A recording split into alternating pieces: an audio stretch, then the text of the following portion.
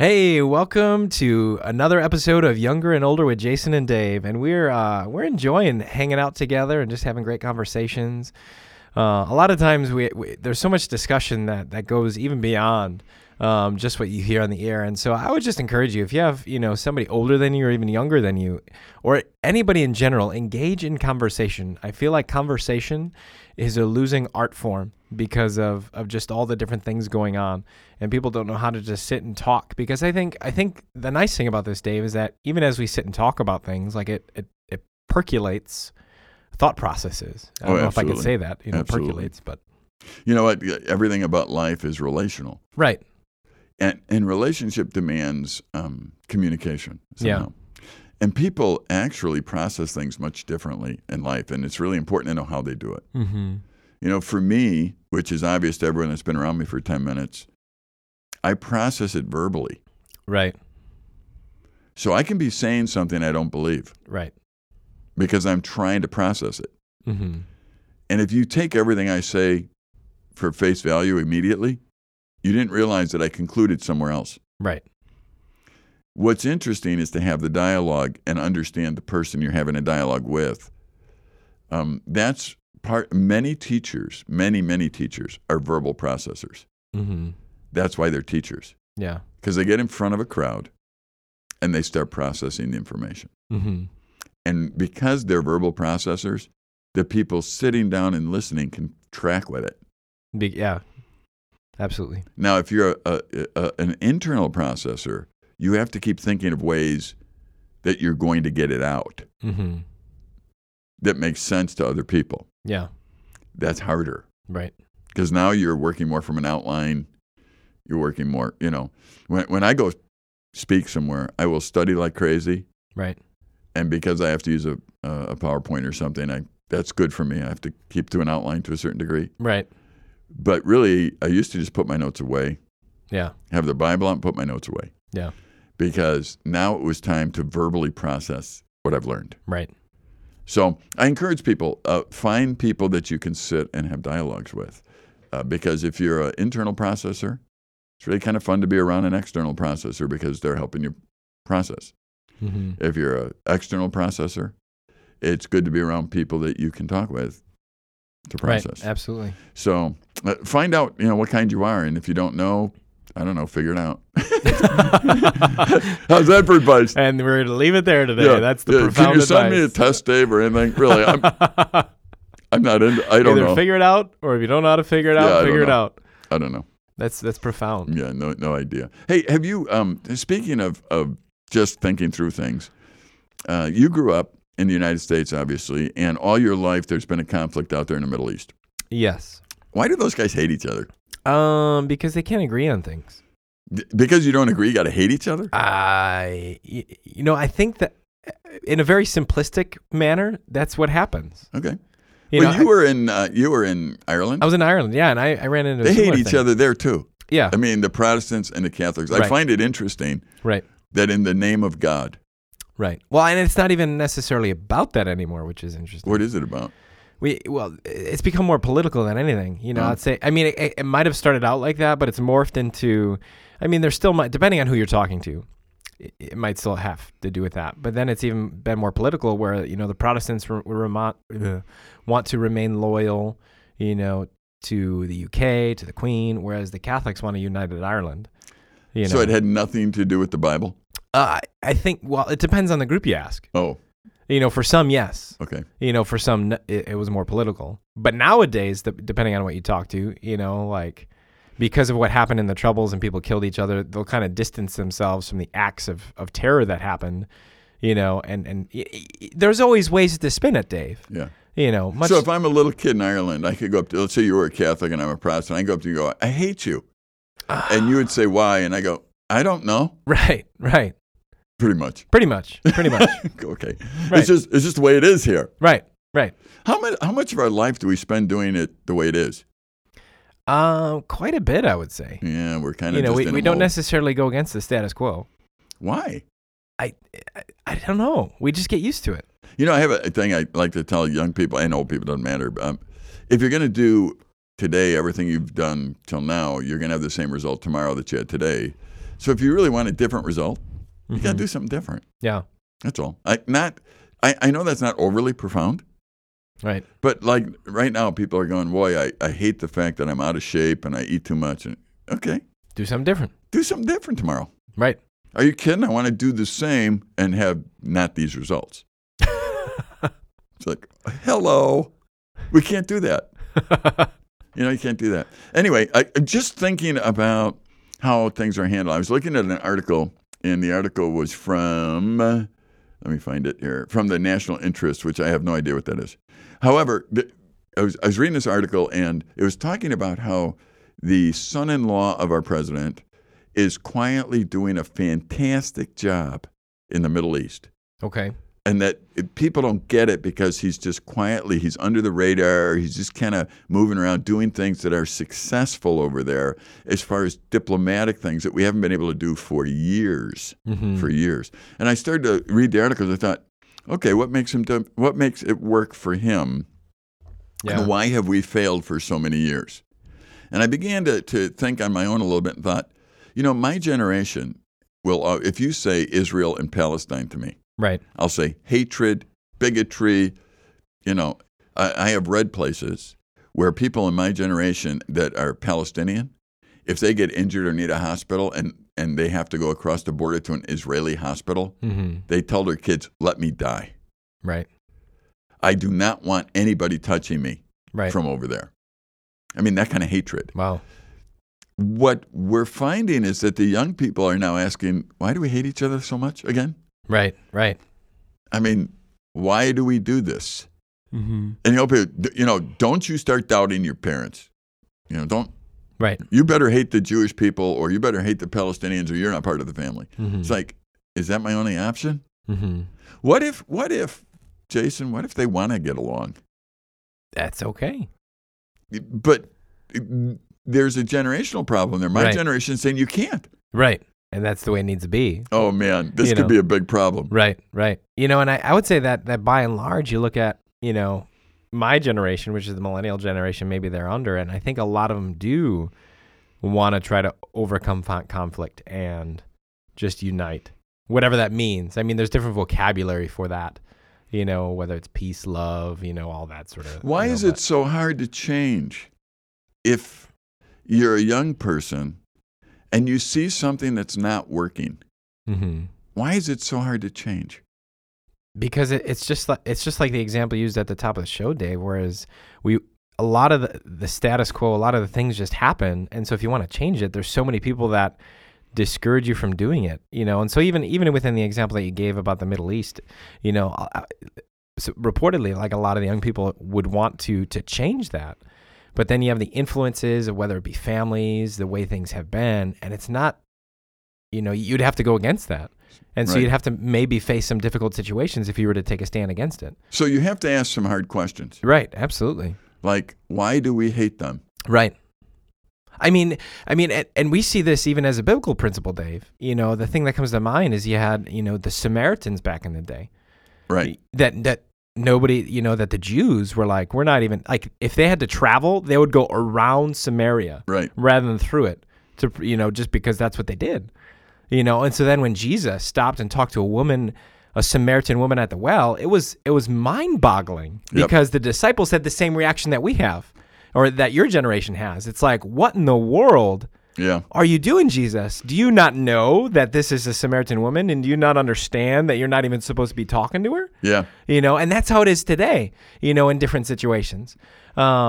And even as we were talking about the show, I feel like there's always different examples. Like you shared about, Vietnam and how your generation, North Vietnam, like how could you even think about that? Yeah. Well, and you aren't bugged by it.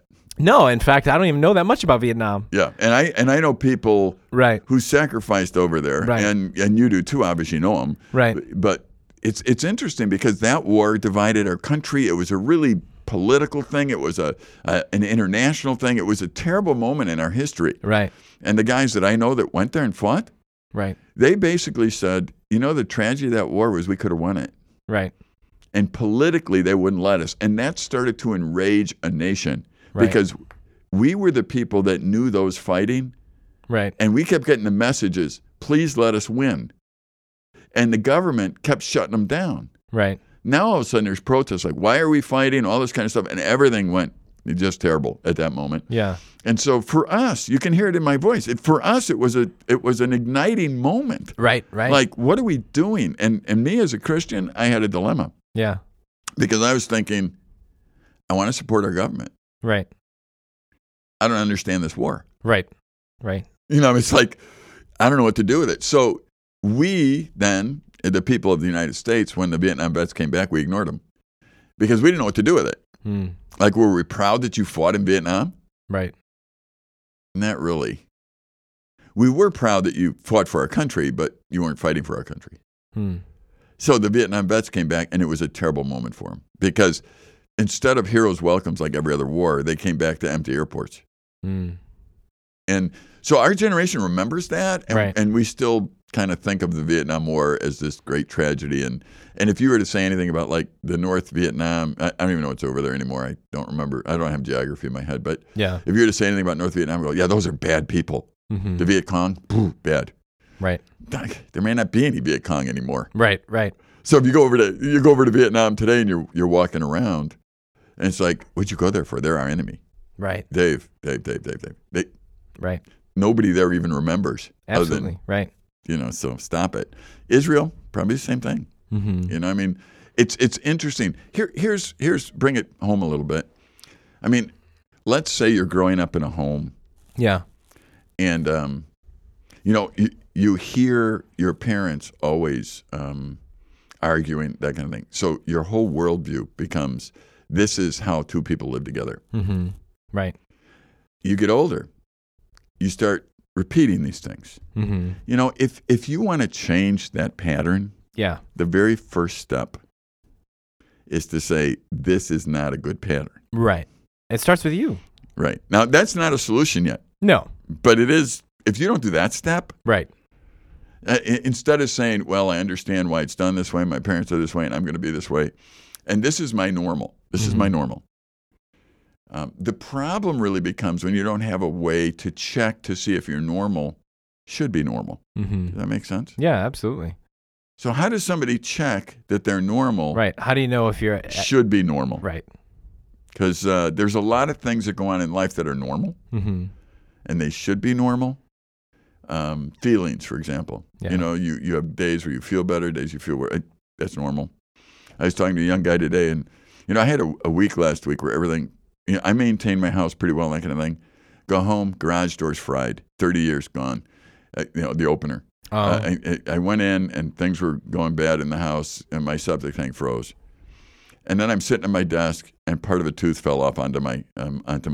No kidding. And I'm sitting there thinking, there are weeks where everything goes bad. Yeah. You know what I mean? It's like, you think I don't maintain my house or my body. Right.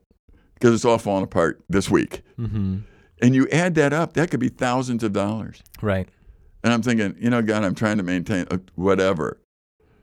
All right. What we need to do is understand what is normal in life. Because is that normal? Then prepare for it. Right. And I think this is a great conversation because there's so many applicable points to this, Dave, where we get so used to just whatever it is that we've accustomed ourselves to that we don't necessarily look to say, all right, is this the right thing to do? Is this what I need to be doing? And so I think this is a great discussion. We're only getting started, so we're going to take a quick break and come back and keep this conversation going here on Younger and Older. Hey, welcome back to Younger and Older, and we're having a great discussion here, Dave, just talking about, I would say, kind of influences and whether or not we just go along with it without questioning it. The boat of normality is just floating down the river. Wow, that was very poetic. Thank you. That was good. I don't know where that came from. But the boat of normality. Now, what happens is normal as it travels down the river, you're going to hit rapids. Right.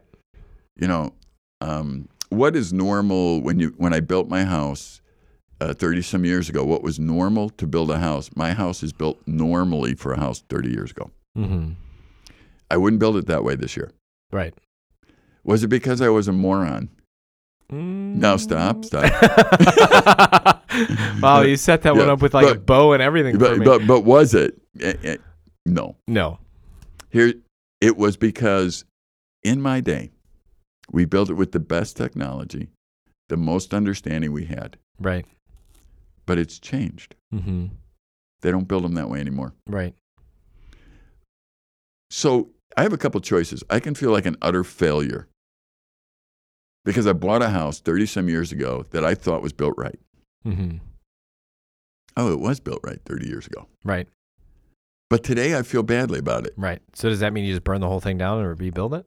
No. No, that would be silly. But for me, if I'm talking to you and you're building a house and you're a young guy, I go, you know what? Here's what's changed. Here's how you have to be different. Right. Whoa. I am not saying, and I don't even think you're going to look at me and say, you are really a bum. Mm-hmm.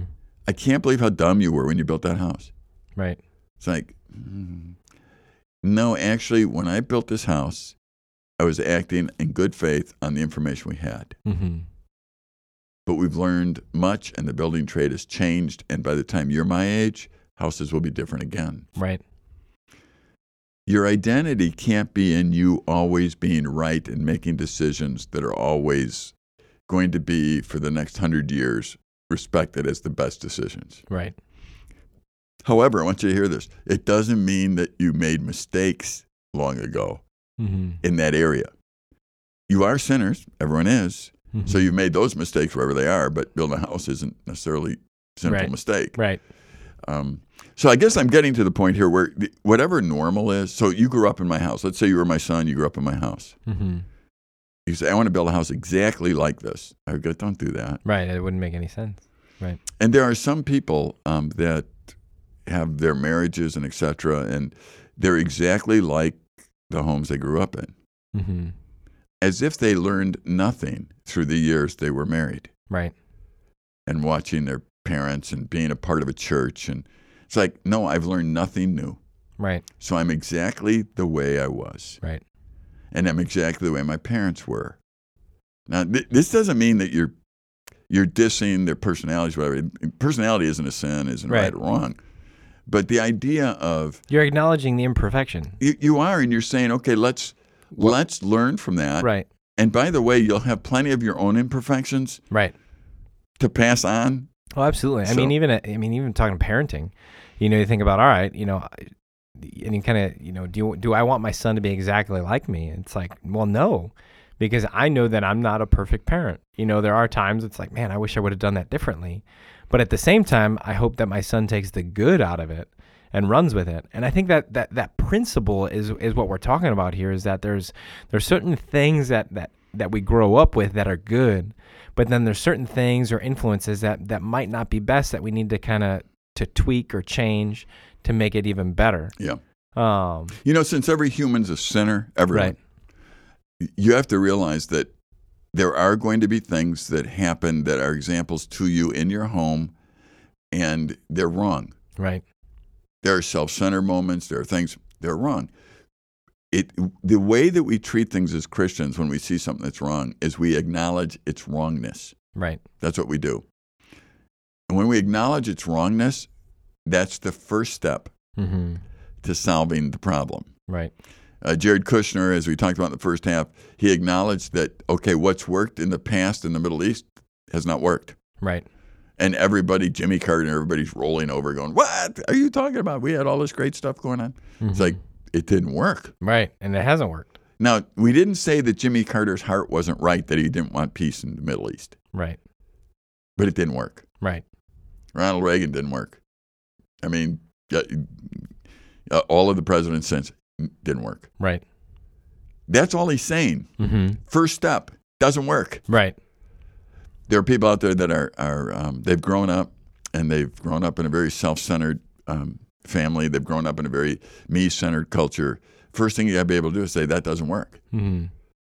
Once you get there, then there's the Bible, God, if you're a believer, Christian people that are older, younger, whatever, they can get into your life and help you see things clearly. Right. I love meeting with people outside my own influence sphere. Right.